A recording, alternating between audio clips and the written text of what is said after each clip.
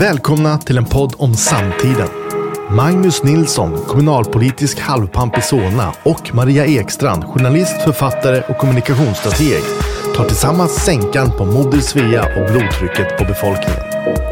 Lyssna till Svea kropp och själ, en podd om samtiden.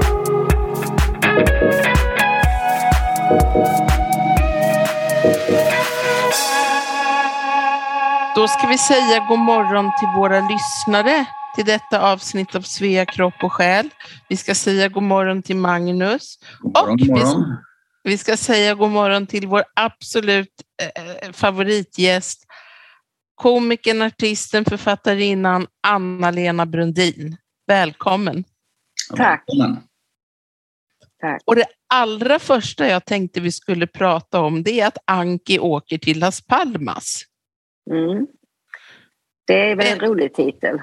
Jättekul, jag skrattade högt första gången jag hörde. Alltså jag ser precis framför mig för mycket sangria och spanjorer och andra turister och hej och hå. Men du får berätta själv, för det är en bok du har skrivit, och du har skrivit den tillsammans med din man Jan Sigurd, också komiker. Ja, framförallt jag är väl författare, han har gett ut 23 böcker och sådär och fått massa priser för det, men han är ju komiker också och musiker och jazzpianist och sådär. Och vi har skrivit den här tillsammans, suttit sida vid sida i flera år, men framförallt under pandemin. Men det var en idé som han hade från början, så började han skriva då, innan vi träffades för 10 år sedan. Och så insåg han att efter så här 30 sidor att nej, jag är ju inte Anki, jag är en man. Jag kan inte vara, hur tänker en kvinna här? Liksom. Så jag behöver nog en kvinna som är med och skriver en kvinnas inre liv. Ja. Och därför kom jag in i bilden. Och det var väldigt kul samarbete för att han står för de manliga tankarna och jag för de kvinnliga. Och tillsammans blir det jättebra. Och vad skiljer de manliga från de kvinnliga? Varför åker Anki till Las Palmas? För hennes man, hon är då 60 plus lite grann. Och hennes man dog hastigt, hjärtinfarkt i augusti, och de har inga barn, så hon är ensam i en träa i Hallsberg. Hon är hovfrisörska och med alla minnen, och så har hon en väninna, Rosberg, då, som säger kom vi dra 4 jul i Las Palmas, så hon slapp 4 jul hemma då. Så därför, och hon har bara rest en gång förut i hela sitt liv till Kreta med sin man som nu är död, Håkan. Så hon är flygrädd och inte resvan. Och, men Rosberg då är en sån riktig partypingla. Kedjerökare, en sån här länk runt vristen, tatuering, du vet. En sån där riktig brud. Som hon är ju resvan då. Så att det blir ju, det hjälper ju till, men det blir också konflikter verkligen mellan de två. De delar en lägenhet där.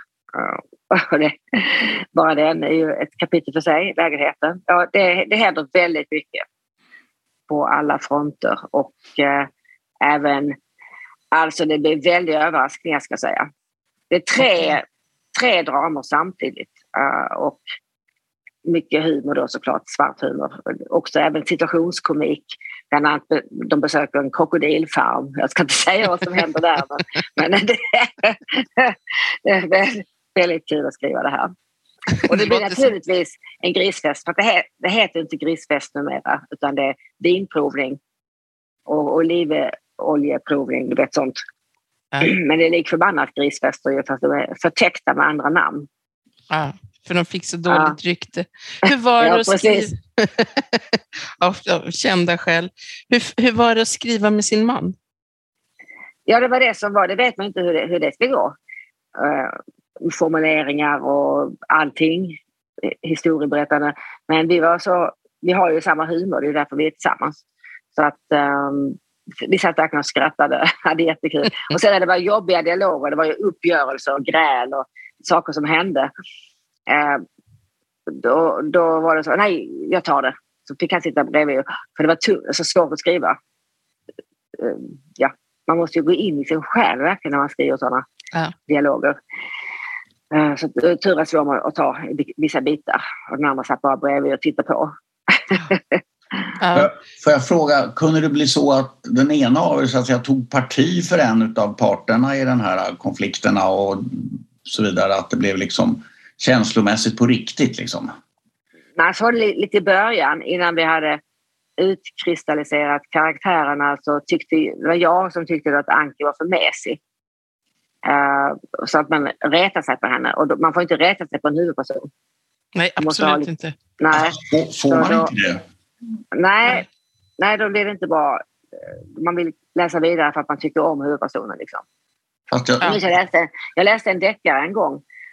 Jag ska inte säga vilken, jag minns inte vad hon hette som hade skrivit den heller, en svensk. Men det handlar om en huvudpersonen, hon var präst och besökte folk i fängelse och sådär. Och hon var så dum i huvudet, man retade sig. Och det var inte roligt. Hon gick in ensam utan vapen och sådär på jättefarliga ställen. Och utan att ha med sig mobilen. Och, ja, du vet. Ja, för att jag kommer ihåg, jag läste, vad heter den av Lena Andersson, där den här kärlekshistorien, egenmäktigt förfarande. Ja, just det. Det var många som retade sig på henne. Ja, jag kunde inte läsa klart. Jag gillar henne, jag läste klart, men jag tyckte ju att hon var ett jävla våp och dum på det sättet. Precis. Att ni har legat med varandra och så tror du att ni är ihop för evigt bara därför liksom. Ja, jag rättade också på henne, men jag läste ändå klart för det var så jävla bra skrivet. Ja. Nej, jag har skrivit klart min tredje, jag har ju fått 2 romaner publicerade, men den är inte tillräckligt bra. Efter att ha fått hjälp att analysera boken av väldigt kvalificerade människor så har jag vad man kallar för en passiv protagonist, alltså en passiv huvudperson. Och då har jag fått förklarat att det kan smälla bomber och granater och allt kan hända runt omkring och världskrig och vad man vill. Men om huvudpersonen inte utvecklas, och samma var det egentligen att jag var rätt raljant mot mina övriga personer i boken, men det är inte upp till mig som författare att vara det, utan det är läsaren ska bestämma sig på dem den tycker om eller inte. Jag måste älska mina huvudpersoner. Så det var lärdomar, så nu är det bara att börja på någon ny bok, för den där har gjort sitt. En annan fråga som jag är nyfiken på, att du och din make Jan Sigurd, ni har ungefär samma humor och inställning till det här, så att det i huvudsak går bra, men hur löser ni konflikterna när, jag menar, någon gång måste ni ju rimligen ha blivit oense om hur historien ska utvecklas, eller är det här skämtet, är det här roligt egentligen? Den ena tycker det är superkul, den andra tycker att det är inte tillräckligt roligt i alla fall. Hur hanterar ni de motsättningarna? Där har det varit så att han har ju förstått för de delarna där det handlar om minnen från den döde mannen Håkan. Och vad Håkan sa och tyckte under sitt liv när han levde. Och där är det ibland skämt som inte jag tycker är så himla roliga. Men det får ju stå för Håkan. Det säger Sigge som skriver dem. Och Anki var lite ljum till det. Så att, men hon lät honom hållas. Det här som ska vara relationer tycker jag, att man har överseende helt enkelt. Överseende. Och boken kommer ganska snart. Se på sitt eget förhållande lite grann i fågelperspektiv ibland. Och bara så har man överseende. Flexibilitet, att man är flexibel. Ja, för nu har du ändå varit tillsammans med Jan i 10 år och det är ju ett tag. Ja, det är det. Då lär du ju hålla, tänker man. Ja, man vet aldrig. Jag var ju gift för 25. Ja, det är också ett bra tag. Ja, det är det. Du är inte den som hoppar runt, med andra ord. Nej, precis. Och Anki åker till Las Palmas, den ges ut snart. Den är inte utgiven än, eller hur? Nej, 6 oktober kommer den. 6 oktober kommer den. Och en uppföljare på gång. Jajamensan. Som heter? Anki åker till Paris. Så Anki börjar bli ressugen. Ja, precis. Och nu är de klimatmedvetna så de tar tåget. Herregud, ja. Ända från Hallsberg. Precis. Det går ju att göra. I min ungdom så åkte jag ju ofta från Malmö och Limhamn till Paris och just med tåg. För det fanns inga flyg helt enkelt. Så gammal är jag. Och nattåg var ju urmysigt. Man vaknade i Paris liksom. Ja, urmysigt för att de drog ju ihop alla sätena till en enda jättestor säng. Och där låg folk huller om buller. Upplevde du det också? Ja, jag har upplevt. Med främlingar liksom. Ja. Ja, det var tidigare det. Det skulle ungdomar se idag.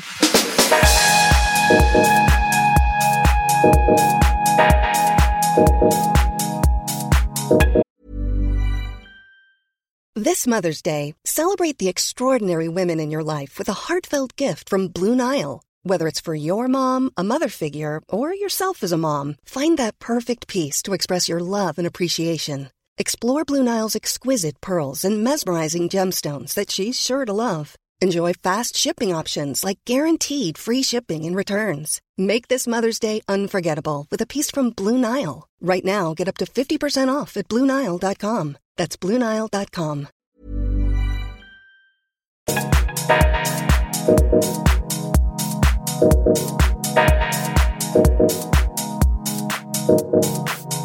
Du har ju givit ut ett 10-tal böcker själv, eller hur? Lite drygt kanske till och med. Har du skrivit med någon förut? Eller några utav böckerna är väl antologier? Ja, den här Mitt mot Montmartre, Anna-Lena från Montmartre, var inspirerad av filmen Amélie från Montmartre. Jag skrev den själv, men det var i dialog med fotografen Katrin Jakobsson. Så hon bor i Montmartre, har gjort länge. 35 år faktiskt. Hon springer runt där hela tiden, så hon kan varenda butik, varenda person hon känner. Så det var ett samarbete som var jätteroligt. Annars har jag skrivit själv, ja. Och vilket är roligast, att skriva med någon eller att skriva själv? Alltså man vill ju alltid bolla. Så min första bok, Nej tack jag åt det, som handlar om ätstörningar, alltså en roman. Så jag ringde till min kompis Boel, hon är med i boken. Hon är min kompis i boken. Så jag ringde till henne hela tiden och läste högt och bollade. Och hon kom, ja men minns du inte, det var ju så. Alltså, så jag brukar bolla ändå. Nej tack jag åt nyss, det är den boken du tänker på. Just det. Hade du själv ätstörning då? Ja, inte när jag skrev den. Men, men jag hade det mellan jag var typ 15 och 22. När du tittar tillbaka på den sjukdomen, vad tänker du då? Varför uppstår den? Och varför upphör den? Väldigt svårt, men det uppstår ju egentligen ur kaos. Att man inte har kontroll. Man vet inte om att man inte har kontroll, men man har inte kontroll över sitt inre liv på något sätt och över sin situation överhuvudtaget. Och därför försöker man få kontroll genom maten, att man har kontroll åtminstone på den. Det var så här efteråt som jag förstår att det var. Och sen när man väl når sin botten, alltså jag då vid fosterställning och bara grät, och mamma körde mig till psyket, så fick jag hjälp av en psykolog som klickade med mig, den här psykologen. Så och då fick jag sakta men säkert kontroll igen. Det tog ju ett år. Men han såg till att jag äntligen tog mitt körkort och jag kom på benen liksom. Och sen framförallt när jag hade fått barn, när jag var 31, försvann det helt. För då, för det första så var man inte i livets centrum själv längre, utan man hade någon annan som var centrum. Man kunde släppa sig själv och fatta att det inte var så jävla viktigt, att man var en liten flugskit i universum. Man var inte mer. Det var väldigt skönt. Men du har också erfarenheter av ätstörningar i någon mån, Magnus? Ja, så att jag är ju sån här alltså att jag äter hälsosam lunch, frukost, lunch och middag, och sen äter jag efterrätt hela kvällen. Så jag är bara så här lite ätare och sockertorsk. Det är inget allvarligt, liksom aldrig så där att jag har spytt eller jag kan svälta mig själv i flera timmar. Nej, men det är en typiskt så här, maskulint problem som väldigt många har. Världen är ju full av män med ganska stora magar som glufsar i sig för mycket käk fast de egentligen inte vill. Så att jag tycker mer den. Det är väl mer att jag med min bakgrund i andra 12-stegsprogram liksom identifierar att det faktiskt är en kontrollförlust sådär. jag tänker att jag ska inte äta godis ikväll och så gör i alla fall och så där fortsätter det liksom. De flesta människor identifierar inte detta som en kontrollförlust eller ens ett problem. Att de säger bara att nej, men jag tycker om godis och jag är lite tjock och så tycker de inte det gör. Ja, liksom. Det hade ju varit skönare. Jag är fåfäng, jag vill inte vara fäng. Ja, man vill inte ha mage. Nej. Man är ju två personer. Jag tycker att jag har en morgon Anna-Lena. Henne träffar ni just nu. Och så har jag en kvälls Anna-Lena. Och morgon Anna-Lena är ju den jag vill vara hela tiden. Men kvälls Anna-Lena, hon gör vad fan hon vill. Och det får ju morgon Anna-Lena sota för. Eller hon får ta ansvar för det kvälls Anna-Lena har hittat på. Men vad skiljer morgon Anna-Lena från kvälls Anna-Lena? Ja, men kvälls Anna-Lena hon tänker inte långsiktigt. Hon är bara här och nu. Och kanske just som du, Magnus, sätter i sig en massa godis fast hon inte skulle gjort det. Eller går ut och träffar kompisar och ute för sent fast hon skulle gå upp tidigt och flyga nästa morgon. Ja, sådana saker. Kanske laga mat väldigt sent och diska inte efter sig. Så får morgonen Lena diska efter henne liksom. Ja. Störigt. Ja. Det är ju rätt väl belagt att vi faktiskt har olika personligheter som samverkar mer eller mindre och som fyller lite olika uppgifter och som är online i olika sammanhang. Det finns ju mycket smarta psykologiska experiment som visar att det faktiskt är så. Det är ingen konstig idé alls att vi är ganska olika personer i olika sammanhang, i olika tillfällen och morgon och med hela dagen framför sig och prestationskrav jämfört med kvällen är ju väldigt olika mentala miljöer. Ja, kvällen precis på kvällen. Nu är jag ledig. Fast som artist så är du inte... Ja, men kvällen jag kan till exempel börja titta på en serie och så borde hon stänga av tvn och sova. Men nej, hon ser ett avsnitt till sådär. Exakt så har jag gjort senaste veckan sedan du tipsade mig om den här, vad heter den fantastiska Mrs. Maisel, va? Just det. Den binge tittar jag på. Alltså det är den är ju fantastisk. The Marvelous Mrs. Maisel, precis. Ja, som handlar om en stå-upp-komiker, en kvinna. Ja. Och du har ju varit det. Jag har varit och det är fortfarande. Hur törs man det? Det är världens sämsta jobb och världens bästa jobb. Man vill inte bomba, som det heter, när de inte skrattar. Det är ju fruktansvärt. Hände mig faktiskt förra veckan att jag bombade. Det gör man. Och efter 40 år så händer det ju väldigt sällan, men det händer. Om det är fel, om allt är fel, och det var det här. Scenen var ett dansgolv mellan mig och publiken, så jag fick ställa mig på golvet istället, men då hade inget ljus. Och då fick jag istället tända upp hela lokalen och det förstörde hela stämningen. Och sen var det jättemånga som inte kunde svenska och det var fel helt enkelt. Buade de? Nej. Nej, men det blev pinsam stämning. De undrar när kommer. Och sen var de inte heller vana vid stand-up. För stand-up har ju inte, alltså det är inte som att dra vitsar. Det är inte så här, nu är det poäng, haha. Utan poängen ska höras under tiden man pratar. Man ska själv forma det i sitt huvud. Man ska se bilder framför som publik. Alltså. Och så blir det ett gemensamt skratt och så blir det gemensam rytm och gemensam andning tillsammans med mig. En dialog kan man säga i humor. Men ibland funkar inte det. Det är väldigt sällan det händer, men det hände förra veckan. Fråga. En fråga. Det du beskriver nu är ju för sig så att säga en rad yttre faktorer som så att säga störde processen och kontakten med publiken. Men kan det hända att alla faktorer, så att säga, de yttre faktorerna är bra eller ideala och det ändå funkar inte? Ja, men då är det nog också yttre faktorer som... Alltså om det är väldigt, väldigt... Jag menar, fel publik. Om man tänker sig att det skulle vara ett gäng barn bara, då är det omöjligt.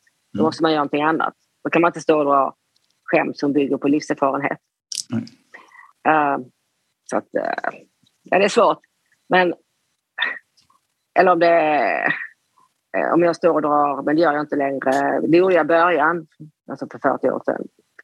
grova feministiska skämt som är enbart feministiska och det är bara män i publiken, så blir det fel. Är det för att de inte förstår eller är det för att de inte håller med? Eller är det av ointresse? Blir provocerade och känner sig utpekade och ja, sådär. Alltså det gäller ju att man, när man drar feministiska skämt till exempel, att man slår på sig själv som kvinna, så funkar det för män också. Kan du ge ett exempel? Ja, jag kan säga här. Att när jag pratar om hur män och kvinnor samtalar med varandra, att det inte funkar om det sen kommer fram att det är egentligen jag som har pratat hela tiden. Och då blir det ju ingen dialog. Eftersom jag bara pratar, han bara så. Och då fattar man ju, då blir det ju att jag har pratat hela tiden. Så blir det kul. Om man är kvinna. Ja, och även mannen känner igen sig att hon snackar och snackar, jag sitter och lyssnar. Sådär, som det ofta är. Hon pratar ju mycket mer än vad han gör generellt. De har mätt i oss mätningar, i alla fall 75% mer än vad han gör. Ja. Ja. Men det beror ju på att kvinnor tar ansvar för relationen och situationen och dialogen. Det vill säga en man kan sätta sig ner och manspreada och sen gör han inget mer. Han säger ingenting. Vi vet ju att män ställer också 75% mindre frågor än vad kvinnan gör. Han är mindre intresserad av henne och hennes upplevelser och erfarenheter än vad hon är av honom. Det finns ju faktiskt också mätningar på det, att män backar det ansvaret som ett samtal ändå fordrar någonstans om två personer eller fler ska ha en dialog. Det är alltså normen är ju mannen. Och det är även i stand-up. Alltså det är ju, det ser man i Marvelous Mrs. Maisel, och så är det överhuvudtaget när hon råkar prata om att hennes väninna har fött barn eller graviditet överhuvudtaget. Då blir hon utslängd. Hon får inte av scenen då. Alltså värre än Lenny Bruce. Alltså hon blir utslängd för att då börjar folk tänka på att kvinnan har ett kön. Och det är jättesnuskigt. Det är vidrigt. Men sen man kan snacka om sin mage eller att han är skallig eller och så skämta om det. Och det är ingen som tycker att det är specifikt manligt, utan det är bara mänskligt. Det berör alla, även kvinnor. Fast det gör det ju egentligen inte. Nej. Kvinnor blir inte skalliga. Men vi kan identifiera oss för att kanske vi har skalliga män. Ja, precis. Men kvinnor har väl andra ålderssymptom. Men... hon pratar om sina vallningar. Jag gjorde det i Frankrike på franska. Jag har glömt vad vallningar heter på franska nu. Men det kom fram, det var alldeles tyst i publiken. Det blev alltså, man kunde höra en knappnål falla. Och det kom fram en kvinna och sa, gud vad du är modig. Som pratar om vallningar. Jag menar, vad är det? Ja, egentligen. Alla män har ju kvinnor som får vallningar. Då borde han kunna identifiera sig i det. Varför gör ni inte det, Magnus? Som grupp. Jag vet uppriktigt sagt inte ens vad vallningar är riktigt. Vad är det för någonting? Jo, det är när man kommer i klimakteriet så går ju östrogenhormonerna ner och då reagerar kroppen så man får alltså enorma vallningar heter det, och det är alltså en svettning som kommer inifrån, en hetta, en explosion, en vulkan som kommer inifrån kroppen och så bara blåser man upp och så blir man alldeles plaskvåt, svettig. Ja, det är som en inre bastu kan man säga som kommer väldigt oförhappande. Man är helt oförrädd på det, man vet aldrig när det händer. Och det är väldigt och det är väldigt komiskt, så jag skämtar om det. Jag står på bryggan, jag gillar inte bara kallt vatten, men du kan bara stå och vänta på en vallning och så när den kommer så hoppar jag ner i vattnet jättebrant. Ja, just det. Men alltså jag har ju hört talas om det, att det har något som har med värme att göra, men den här beskrivningen har jag aldrig riktigt hört. Men, alltså, fast jag vet inte om normen är det så att alltså normen när det gäller att prata och så vidare. Alltså jag menar, som man förväntas man ju på vid middagar hålla konversationen igång och om man hamnar på ett cocktailparty och står där som en mussla som man, det betraktas ju som någon sorts svaghet och exakt. Kvinnan går därifrån och säger vilken tråkmåns. liksom en tjej kan bara stå där och vara söt och svara stavigt. Liksom. Jag vet inte hur många gånger jag har liksom drivit hela konversationen. Mm. Jo, och det är ju inte rättvist heller. Och jag kan verkligen... Jag blir så glad när man är i ett sällskap och det finns en kvinna där det händer så sällan som också tar ordet och börjar berätta roliga saker i livet. Och jag har en kompis, Karin, hon är sån. Det är fantastiskt, det är så roligt och hon verkligen tar över nästan, berättar massa roliga historier, alla skrattar och sådär.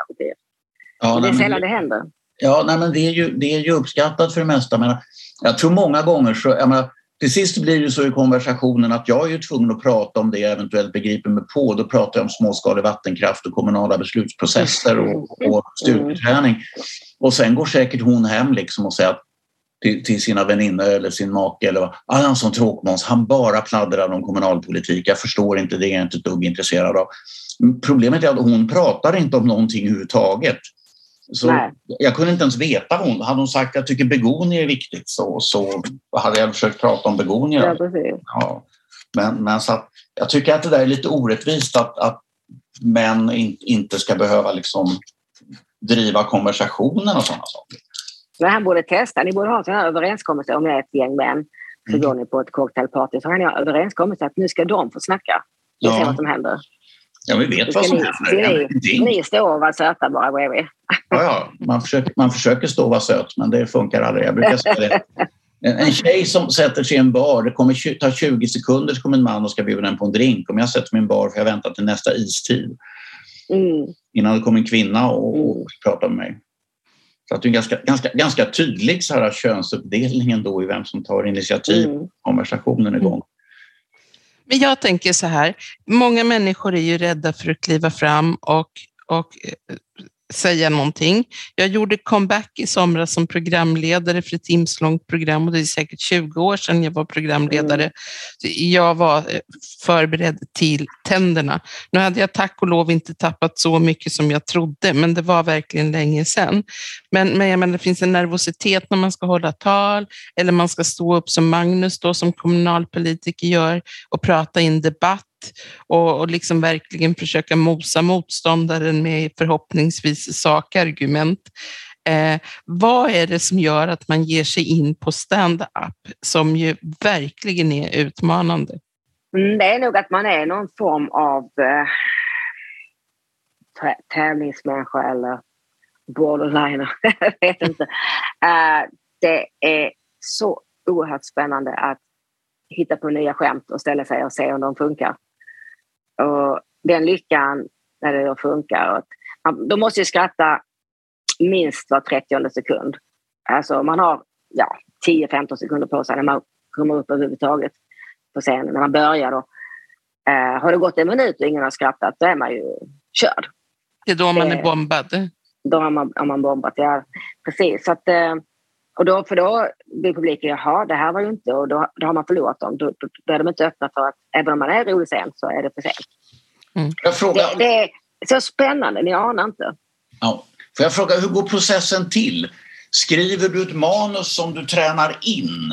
Nej, eller har du så att säga skämt eller poänger som ska dras eller en attityd eller improviserar du? Alltså var börjar du?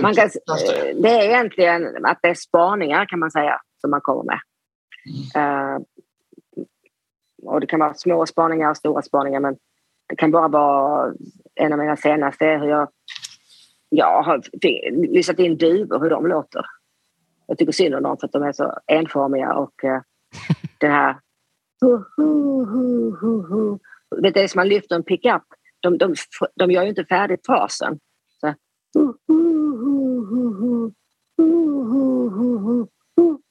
där slutar de. Om ni har lyssnat på duvor. Så står jag inviterar till exempel.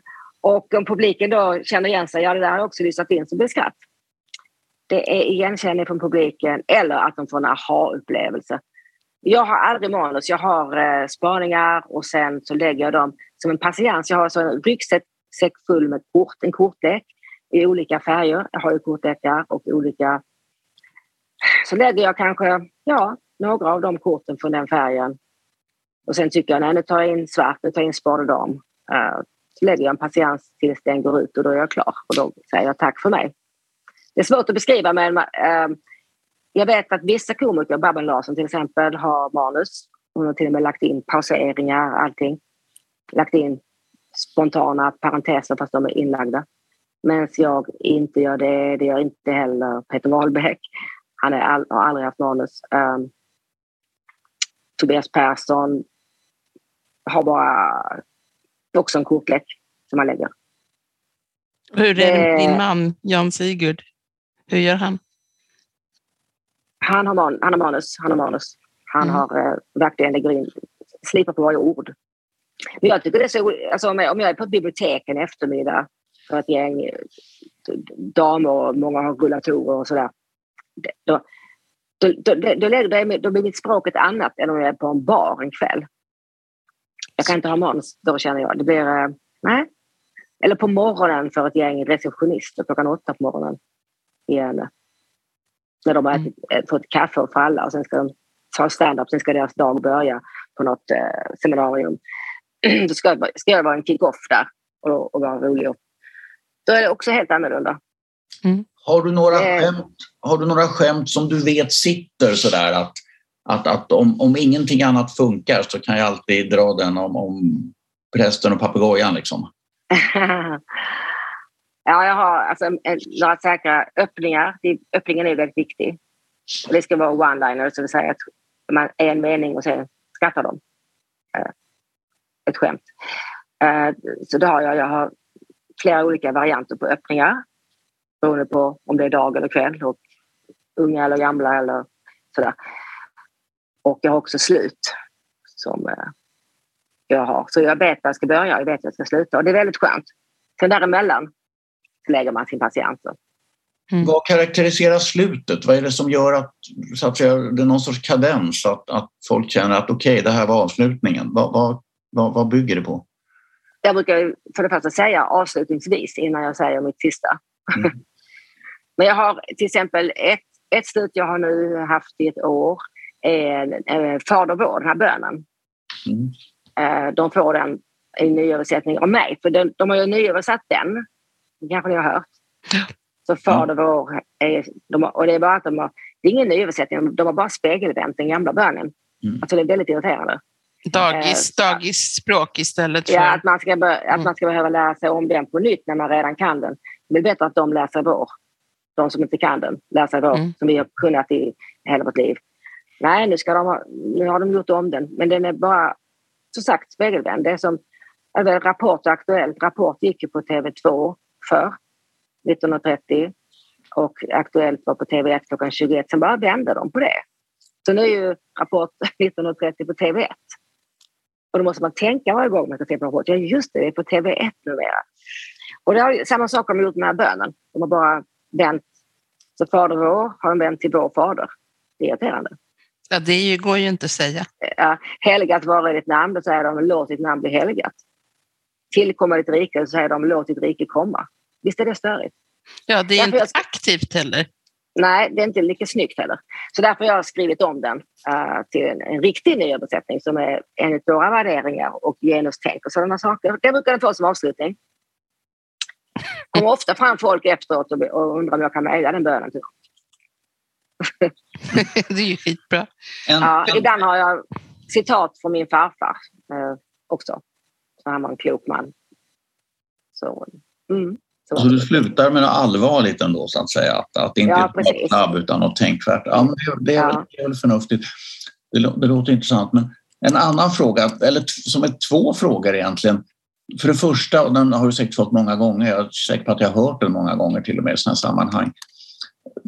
Men lite variant på det. Finns det någonting man inte kan skämta om och varierar över tid? Och det andra är, finns det skämt du vet, det här skulle funka men jag av etiska skäl inte vill dra dem? Ja, det är väldigt svårt att skämta om. Har jag upptäckt pengar? Alltså i Sverige är det fulaste som finns på något sätt. Pengar. Men alltså judisk humor skämtas ju väldigt mycket om pengar. Och man säger och i Amerika överhuvudtaget, amerikanska komiker påtalar ju ofta för publiken hur rika de är och att det är deras pengar de hovar in när de är där och sådär. Men här i Sverige så är det svårt. Och jag minns Toblerone-affären där med Mona Sahlin för länge sedan. Det gick liksom inte att skämta om det. För folk var så förbannade. Och tyckte att jag har minsann inget kreditkort jag kan använda hur som helst. Så du kan jag köpa Toblerone och vad var det, blöjor jag köpte också. Och skinnjackor. Ja, på kortet.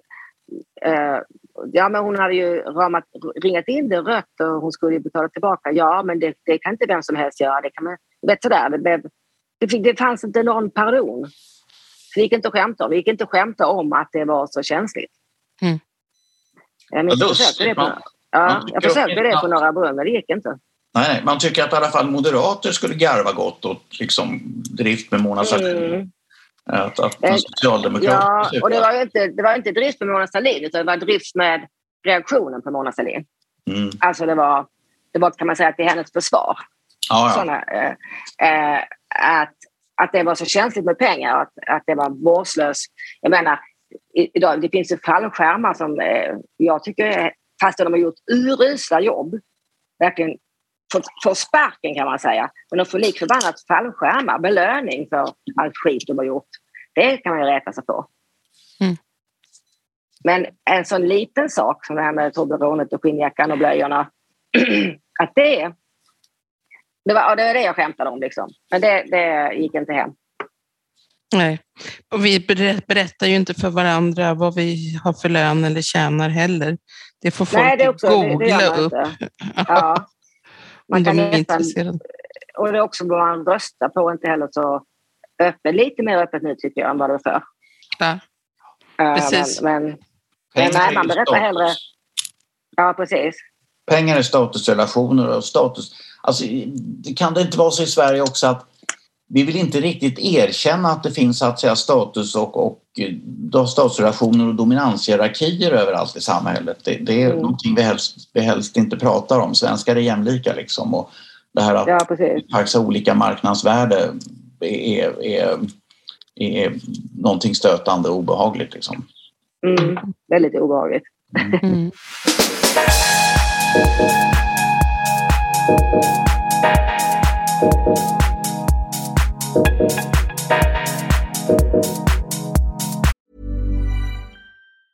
When you're ready to pop the question, the last thing you want to do is second-guess the ring. At BlueNile.com, you can design a one-of-a-kind ring with the ease and convenience of shopping online. Choose your diamond and setting. When you find the one, you'll get it delivered right to your door. Go to BlueNile.com and use promo code LISTEN to get $50 off your purchase of $500 or more. That's code LISTEN at BlueNile.com for $50 off your purchase. BlueNile.com, code LISTEN. Hey, I'm Ryan Reynolds. Recently, I asked Mint Mobile's legal team if big wireless companies are allowed to raise prices due to inflation. They said yes. And then when I asked if raising prices technically violates those onerous two-year contracts, they said, "What the f*** are you talking about, you insane Hollywood ass?"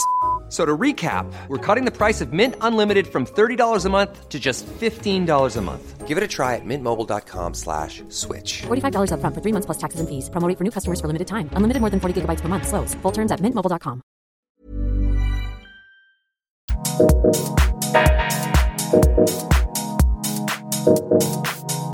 Alltså Anna-Lena, du har ju ett imponerande CV. Jag gick in på Wikipedia och höll på att trilla baklänges.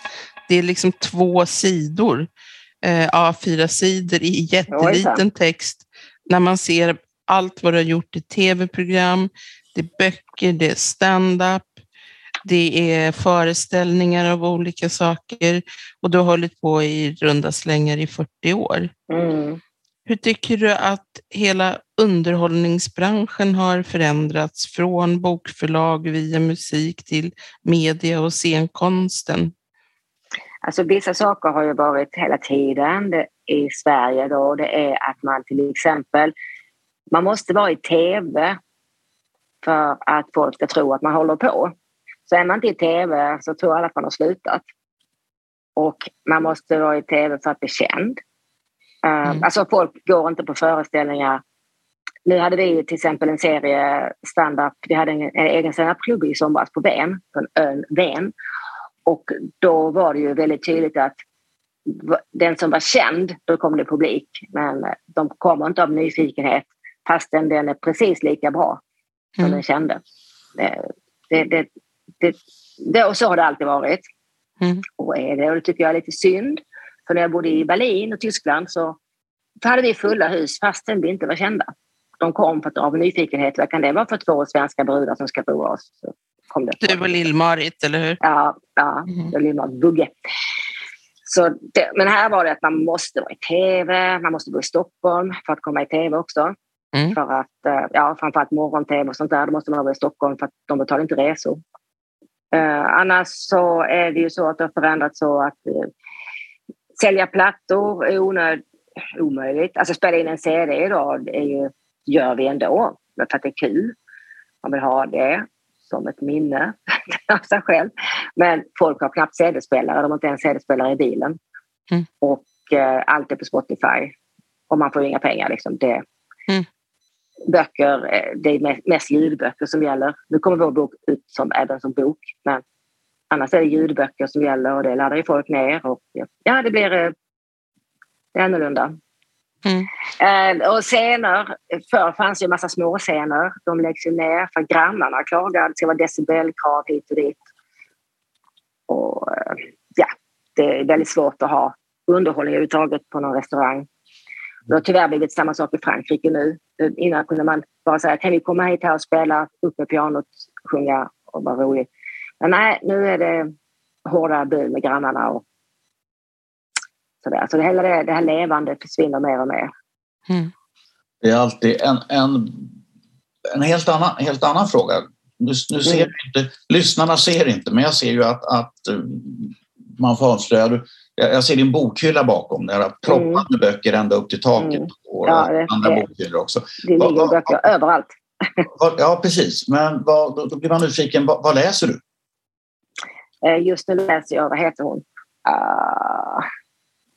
Hon är ungerska. Jobbade i en klockfabrik och började plugga franska. Jag började direkt skriva böcker på franska. Det är imponerande. Agatha, vad heter hon? Jag ska hämta min bok. Och hämta boken. Den är så bra så att Agatha Christoph. Den här, känner den? Den stora skrivboken Beviset och den tredje lögnen. Nu har jag som utmaning. Nu ska jag läsa den först så här på svenska.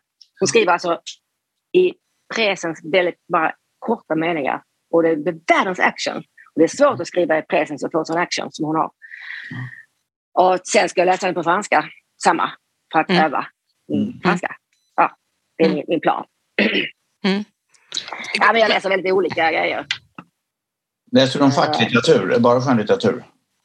Ja, nästan bara skönlitteratur. Gärna underhållande. Spännande. Jag önskar att jag läst mer facklitteratur för det hade jag kunnat mer att skämta om, tror jag. Men du, i och med för att alltså både Magnus och jag har ju varit med lika länge som du. Och jag ser ju också till exempel media, en bransch i en industri i nedförslöpa totalt. Annat tar över. Är det, om vi nu måste vi våga prata om pengar. Är det lättare eller svårare att försörja sig idag som artist? Ja, jag tycker det är svårare. Det är det nog. Man måste vara, som sagt, känd och stor. Och nu är det så här att det gäller egentligen att ha stora arenor och sådär. Vara på cirkus och sådana grejer. Jag menar, jag älskar ju att vara med det, så här 70 personer i publiken. Men om det då bygger på biljettintäkter så är det väldigt svårt.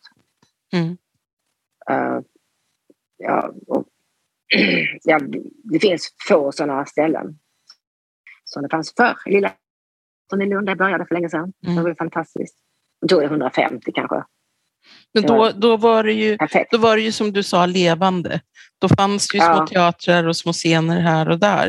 Som ju Mosebacka i Stockholm har försvunnit. Så det finns inte på samma sätt. Till och med dem. Mosebacke var ju fantastisk. Den scenen är borta i badrestaurang. Kass. Ja. Men du valde ändå att lämna Stockholm och flytta till, alltså vi bor grannar, vi bor i Limhamn båda två. Kom jag på när jag googlade fram dig. Det är inte många kvarter, vi skulle kunna i praktiken vinka till varandra. Jag älskar, alltså, om man bor i Stockholm, jag bodde i Stockholm i innerstan, det är så här härligt. Men jag menar, här, vem kan bo mitt i stan och ha den här utsikten? Ja, vad vi ser nu är Öresund och fantastiskt en del av Limhamnsfältet, eller hur? Precis. Ja, och jag bara tar hissen ner och kan gå alltså, i morgonrock och bikini under och så kan jag bara gå över Limhamnsfältet och så hoppa i plurret. Det är inte klokt. Och sen är det stan. Så promenerar jag in till centrum på 10 minuter. Ja, det är ju centrum här också. Allting tar 10-20 minuter i Malmö. Men allting går långsammare. Alltså de första åren efter att jag flyttat ifrån Stockholm, jag höll ju på att få hjärtslag av långsamheten i delikatessdiskar och affärer och annat. Alltså expediten stod och snackade massa skit som inte hade med något, vare sig medisterkorv eller delikatessostar eller oliver att göra. Och jag tänkte, håll mun, bestäm dig, jädra kund, betala och gå därifrån. Liksom. Jag stod och hoppade. Jag är likadan fortfarande, det sitter i. Alltså, jag har alltid varit, ni hör jag pratar fort, jag rör mig fort, jag gör allting väldigt fort. Och när jag flyttade till Stockholm så kände jag, vad skönt, för nu var tempot där var överens med mitt inre tempo. Så det var så skönt. Men här är det ju inte så, och ännu värre är det ju i Frankrike, även i Paris. Alltså, ställa in gå in och köp livsmedel i Paris. Det tar en jävla tid, och de har bara ett band. Alltså, i Sverige har man ju 2 band, alltså 2, man kan ta en kund och sen tar man direkt nästa. Nej, de väntar på att den ska betala och sen ska den, och när det är dags att betala så blir de, jaha, ska jag betala? Så då tar de upp fram grejerna. Och checkar och sånt kör de fortfarande med. Och sen så ska de packa sin påse först. Sen tar hon nästa kund. Kan du fatta? Ja. Alltså en stor... så är det fortfarande där. Så det är helt sjukt. Men jag tänker, har de inte rest? Har de inte sett det i andra länder?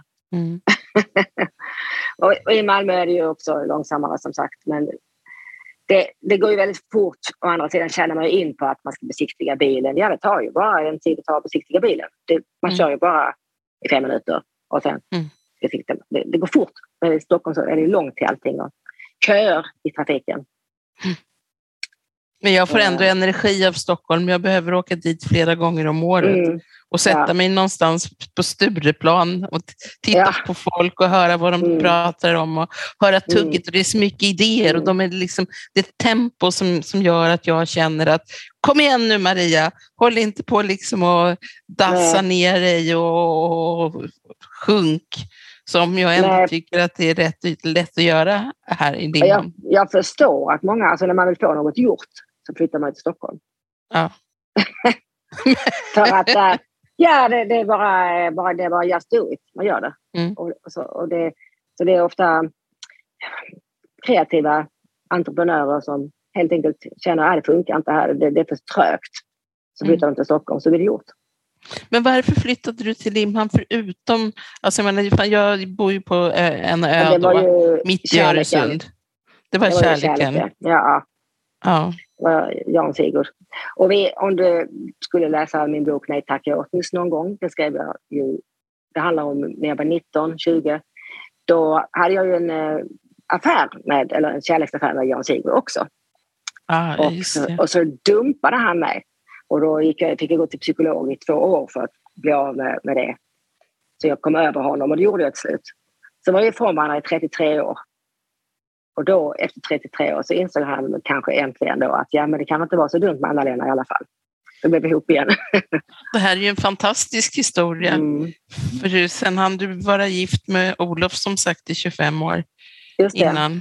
Innan så skiljer vi oss. Ja. Det är nog ovanligt, men det är ju inte alldeles unikt det här att man ändå ska tala vår favoritsex eller relationer i alla fall. Att att människor faktiskt blir ihop igen med sin ungdomskärlek. Jag har hört talas om det emellanåt faktiskt. Att det händer lite då och då. Det är lite gulligt faktiskt. Och det fina med det är att man vet ju vem han är. Man känner ju varandra någonstans. Och man vet att han inte är någon psykopat och sådär. Nej. Men kan du förlåta att han dumpade dig och det kostade dig 2 år hos en psykolog?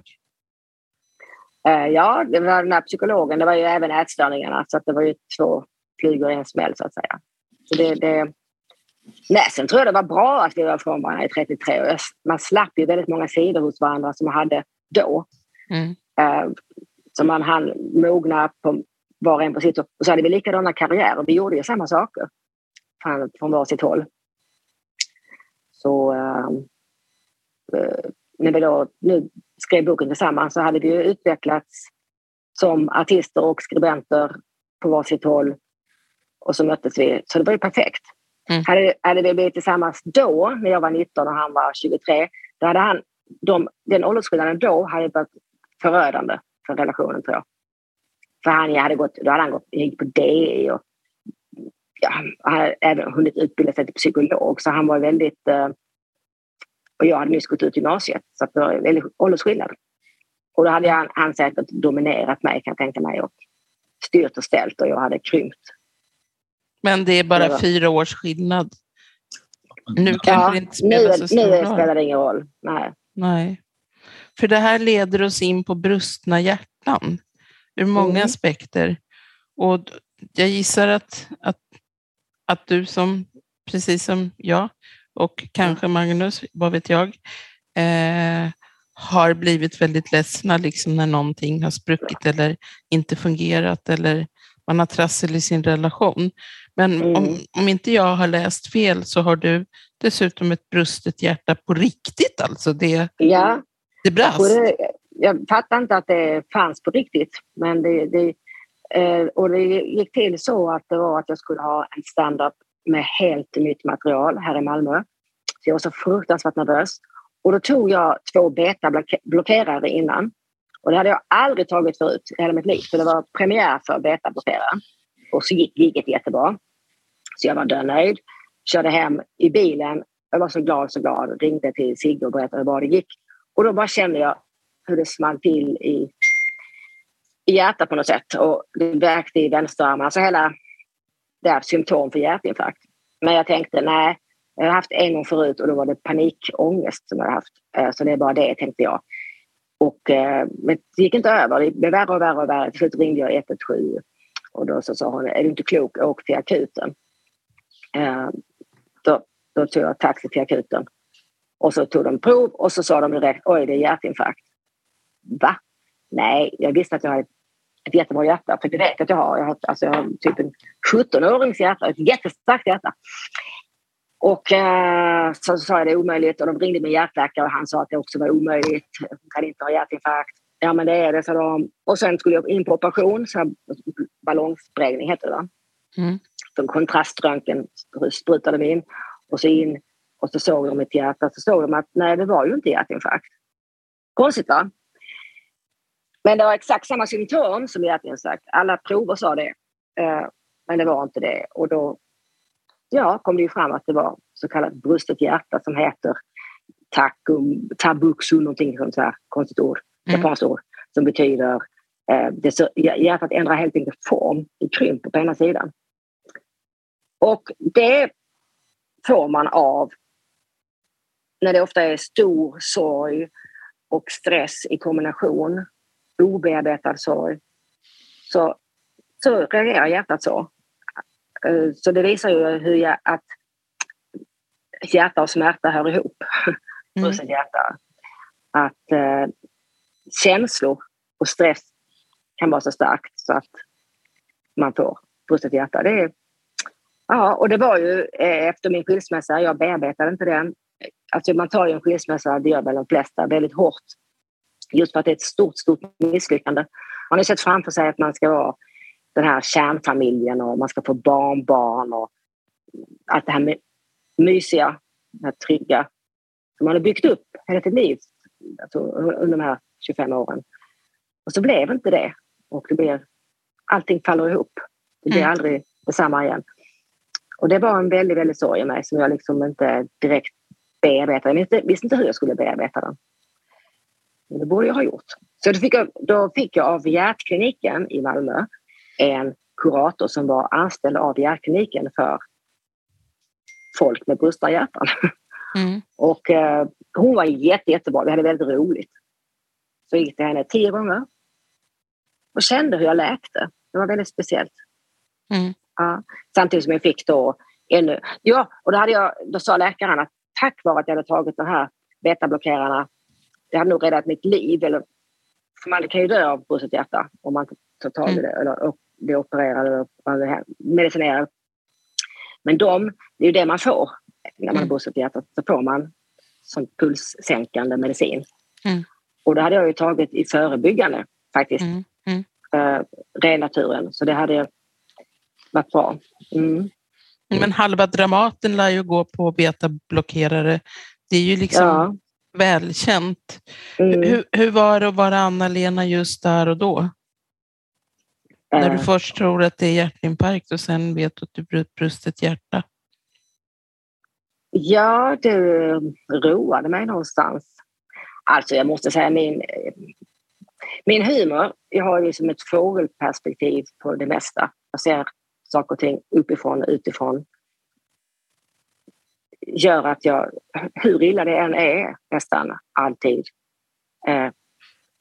blir road av att jag hade brustet hjärta. Jag såg det absurt helt enkelt och tyckte det var komiskt. Svårt att förklara. Ja, det var en rolig händelse i mitt liv på något sätt. På riktigt roligt? Att det hände något nytt. Det hade varit i samma vals ett tag rätt länge och så kom det som ett brev på posten och jaha. Och så bearbetade det då och så. Hur ser ditt hjärta ut idag? Får du gå och kontrollera regelbundet och så? Eller? Nej, det är jättebra. Och som sagt, det var också av en slump. Det var någon som tipsade mig om en hjärtläkare eftersom jag har fått diabetes typ 2. Det fick jag när jag skilde mig.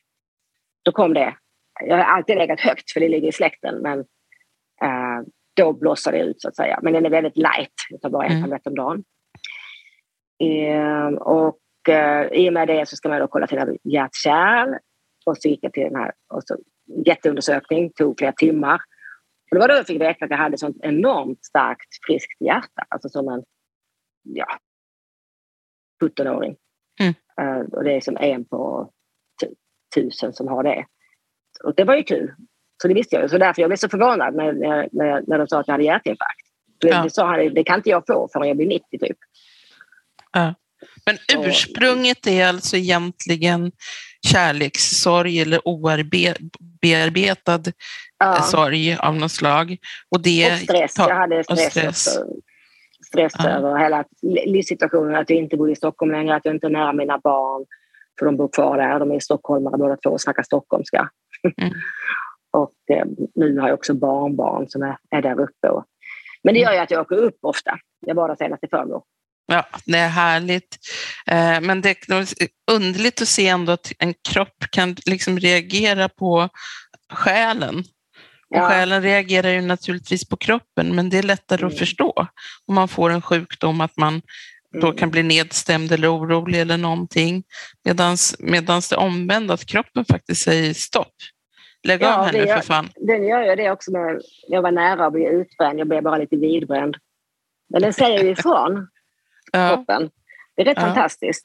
Och samma sak med ätstörningar. När jag svalt mig till exempel. Då kroppen tog över och gick själv och åt. Mot min vilja. Proppa i sig. Och då blev det bulimi istället. Det slog över till det. För att kroppen inte ville svältas. Så det Jag tror att den jäkla sjukdomen är självgenererande, förstår du. Att det går fort. Att om man börjar med att svälta sig själv för att man ska ha kontroll, så reagerar kroppen och så precis så slår det över i bulimi istället. Därför att du måste bara ha mat och så spyr du upp den maten eller tar laxerande tabletter eller gör både och. Och det kunde inte jag. Jag försökte ju kräkas men min kropp vägrade. Så istället så sprack kärlen runt ögonen av ansträngningen. Det ser ut som att man får rejäla blåtiror. Det här är ju inte klokt egentligen. Nej.